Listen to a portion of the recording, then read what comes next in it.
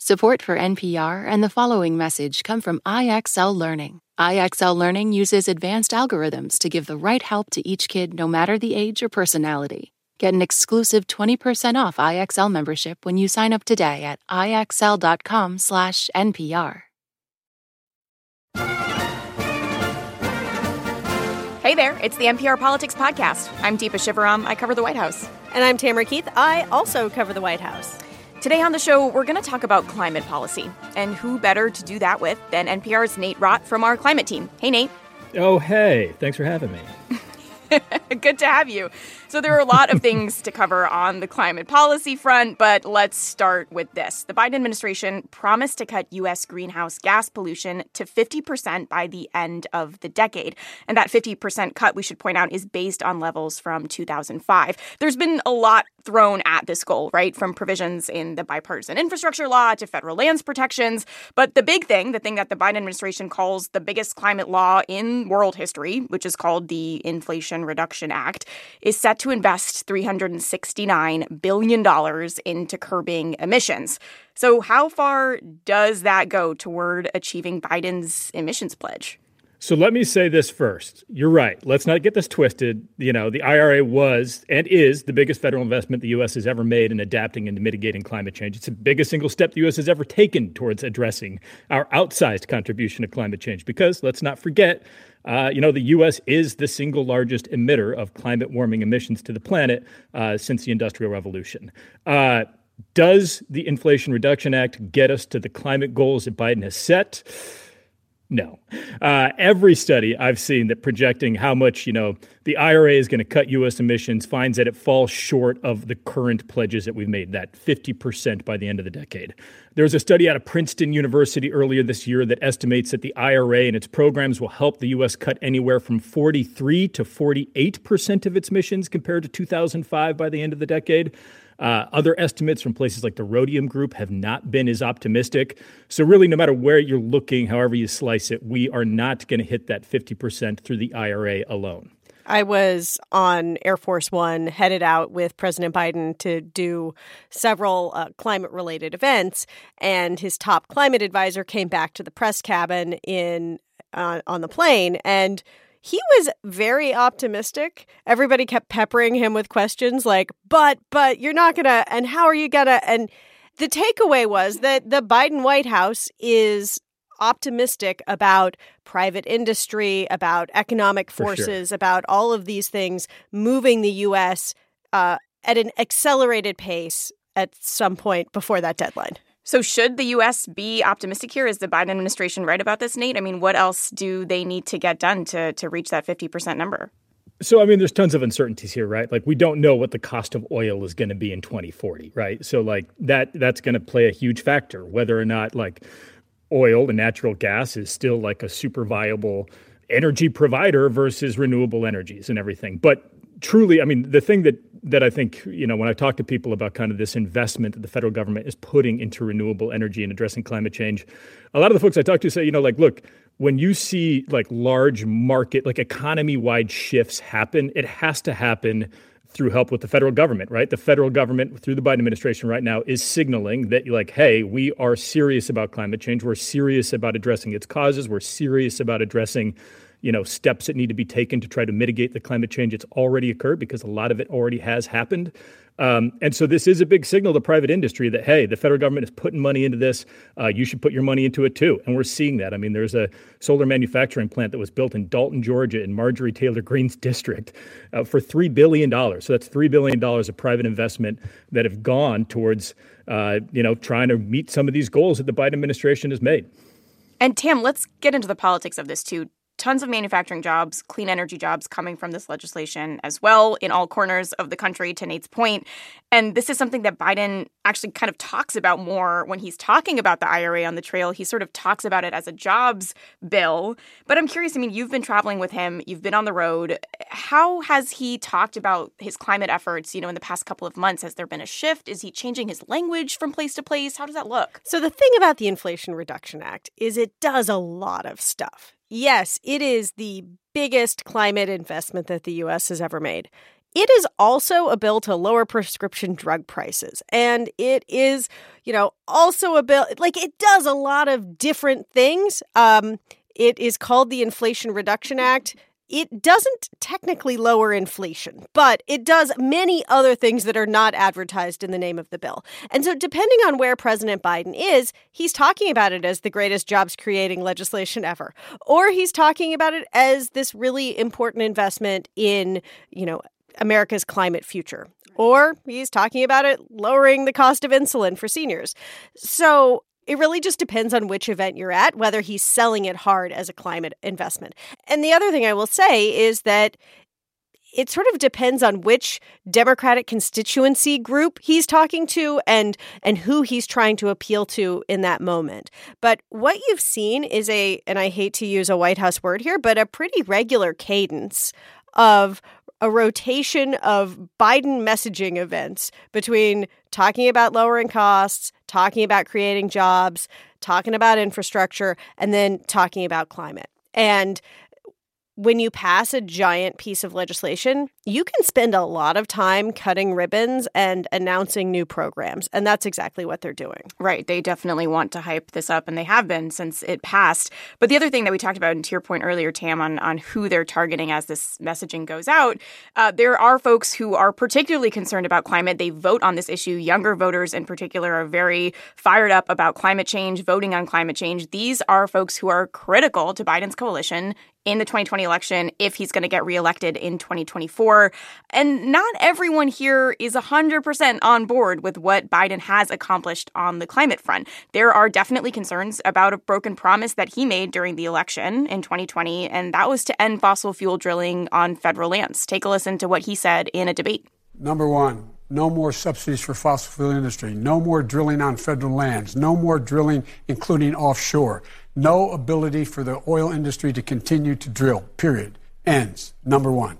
So that promise wasn't exactly kept. Well, if the word no is what you're focused on, then correct. Because they have approved numerous controversial permits. The White House position has generally been, well, our hands were tied legally. Yeah. Nate? Yeah, I mean, the Biden administration has definitely said, look, we said we were going to do this, but the reality is something different. And that's partly because of, yes, the courts. I mean, I think it was 14 oil and gas producing states, Republican-led states, sued the Biden administration, basically saying that you still need to be able to do oil and gas drilling and leasing, right? And they've done that. And frankly, I mean, one of the things that I think gets overlooked here is that, when you look at the actual language of the Inflation Reduction Act, it explicitly says that the U.S. must continue to do oil and gas lease sales. So That was part of the deal to get this through with Senator Joe Manchin. So because of that, we've seen the Biden administration approve things like the Mountain Valley Pipeline, which would carry natural gas out of West Virginia, Senator Joe Manchin's state. The Biden administration approved the Willow Project, a massive oil development in Alaska that was super, super controversial.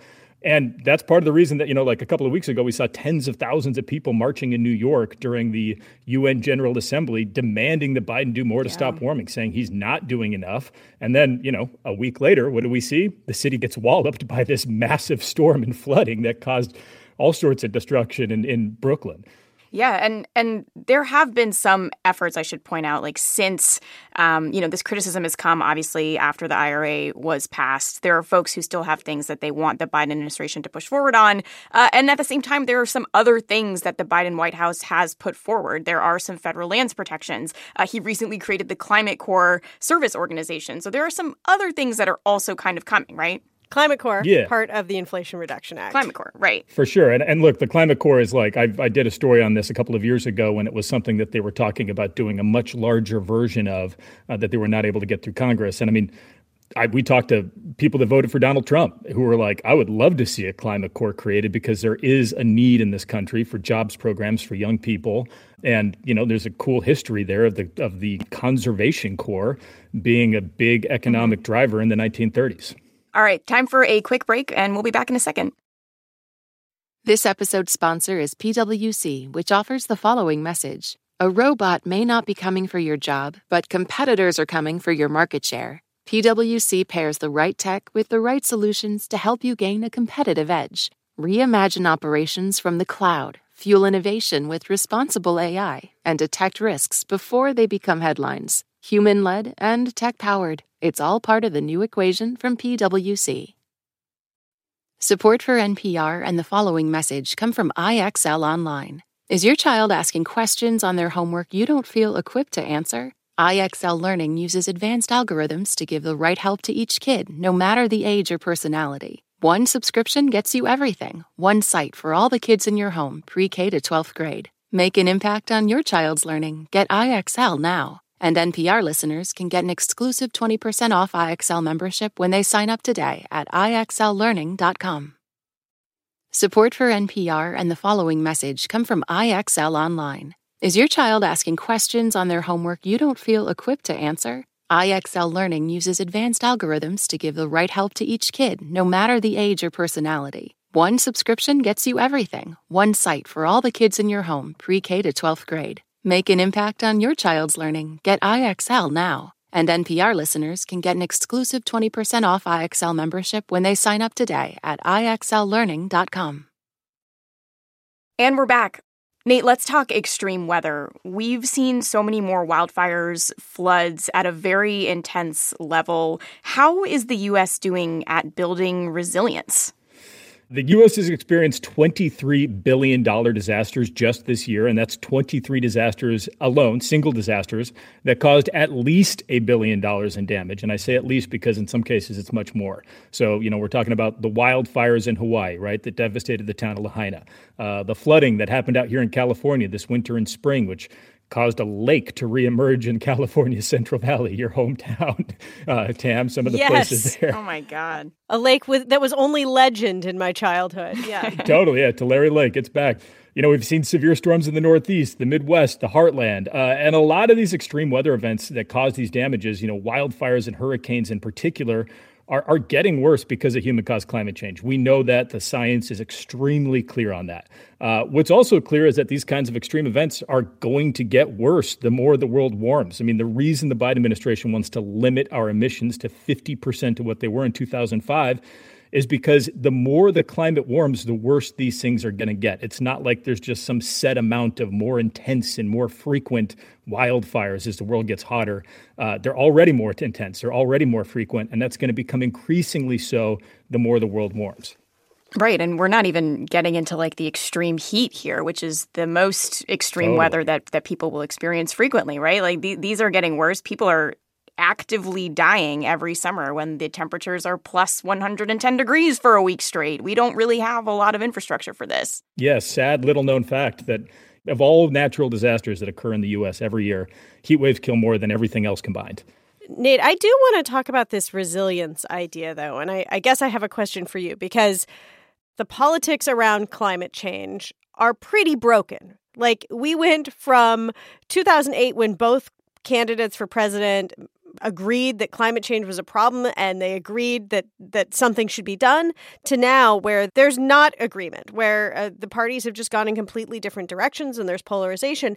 But it strikes me that resilience, helping communities protect themselves from storms, building up wetlands and other things to make them more able to withstand hurricanes and things like that, that, in theory, is less polarizing and is potentially an area of political coming together. Yeah, I mean, look, everybody loves to talk about the weather. I cover a lot of these natural disasters around the country. And, I've heard it from, Imperial Beach, the far southern end of California, right? It's on the coast. It's a town that's got a big military presence. It's a pretty conservative place. Talked to the mayor there a few years ago, and he was like, look, I just don't call it climate change. I've reported on crazy flooding in the Heartland, right, in the Bible Belt. And talk to people there. And I mean, a colleague and I, Rebecca Hersher, we kind of made a deal that everyone we talked to about what they were seeing, we'd ask them, hey, do you think climate change is contributing to this? And everybody we talked to was like, yes, climate change is real. It's a thing. And we're seeing it. It's something I'm experiencing. Where it gets a little more complicated is kind of what are the causes of climate change, right? So I do think that there's a lot of room there to talk about solutions, to talk about resiliency, to talk about adaptation, especially in conservative places, without mentioning climate change and just saying, hey, we're going to put in a new flood abatement plan because we all can agree that flooding is getting worse, right? And And that's something you're going to see a lot of support for because everybody is seeing that. They just don't want to get into the sticky politics of climate change. All right, I want to zoom out a little bit here. Last year at the big UN climate conference, all of the world's largest historic emitters, and the U.S., as we talked about earlier, is the greatest emitter of them all, they all agreed to start a loss and damage fund, essentially, to basically help poorer nations that haven't really done much to cause the climate damages that they're facing. But the U.S., Nate, despite Biden's pledge here to quadruple international climate spending, the U.S. hasn't really pitched in all that much. Is that right? Yeah. So when I was at the big UN climate summit last year in Sharm el-Sheikh, COP27, it's certainly going to be one of the big items at COP28 in Dubai here in December. I will be there, too, so we can talk then. But look, the richest and most powerful 20 countries in the world, right? The G20 produce about 80% of the world's emissions every year. So when we're talking about kind of who's to blame in terms of what's causing climate change, it's certainly the richest countries in the world. It's generally the global north. And the places that are feeling some of the most effects of climate change right now is the global south. So there is a desire in a lot of countries like, the Marshall Islands and pretty much all of Africa, all these places, people are saying look, you need to give us money to be able to adapt to the climate impacts that we're feeling right now and to pay for some of the damages that we're seeing when we have devastating floods, and like we saw last year in Pakistan, or, the devastating floods that happen in Bangladesh, or, the crazy wildfires that we're seeing all across the South Pacific. I mean, this is supposed to be a horrific fire season in Australia again this year. And so there's a desire to see countries put money into that. The U.S., other G20 countries have not put their money where their mouth is. President Biden, the United States, says it has provided $1 billion to something called the Green Climate Fund, which brings total U.S. contributions to that fund to $2 billion. That is obviously not $4 billion. And so I think there's a growing frustration from countries that are going to take part in these climate negotiations next month about, countries actually ponying up and putting money into some of this stuff. All right, we're going to leave it there for today. Nate Rott, thanks so much for joining us. Hey, pleasure. Thanks for having me. I'm Deepa Shivaram. I cover the White House. And I'm Tamara Keith. I also cover the White House. And thank you for listening to the NPR Politics Podcast. Hey there, everybody, it's Peter Sagal. On our show, Wait, Don't Tell Me, it's usually just jokes. But a man cannot live on dad jokes alone. Sometimes you need to express your trauma that haunts you and drives you, as I did on a bonus episode just for Wait Plus supporters. A deep dish pizza hurt me. That's right. For a chance to hear the raw, real, revealing truth, sign up for Wait, Don't Tell Me Plus at plus.npr.org in order to feel my pain. This message comes from NPR sponsor Rosetta Stone, an expert in language learning for 30 years. Right now, NPR listeners can get Rosetta Stone's lifetime membership to 25 different languages for 50% off. Learn more at rosettastone.com/NPR.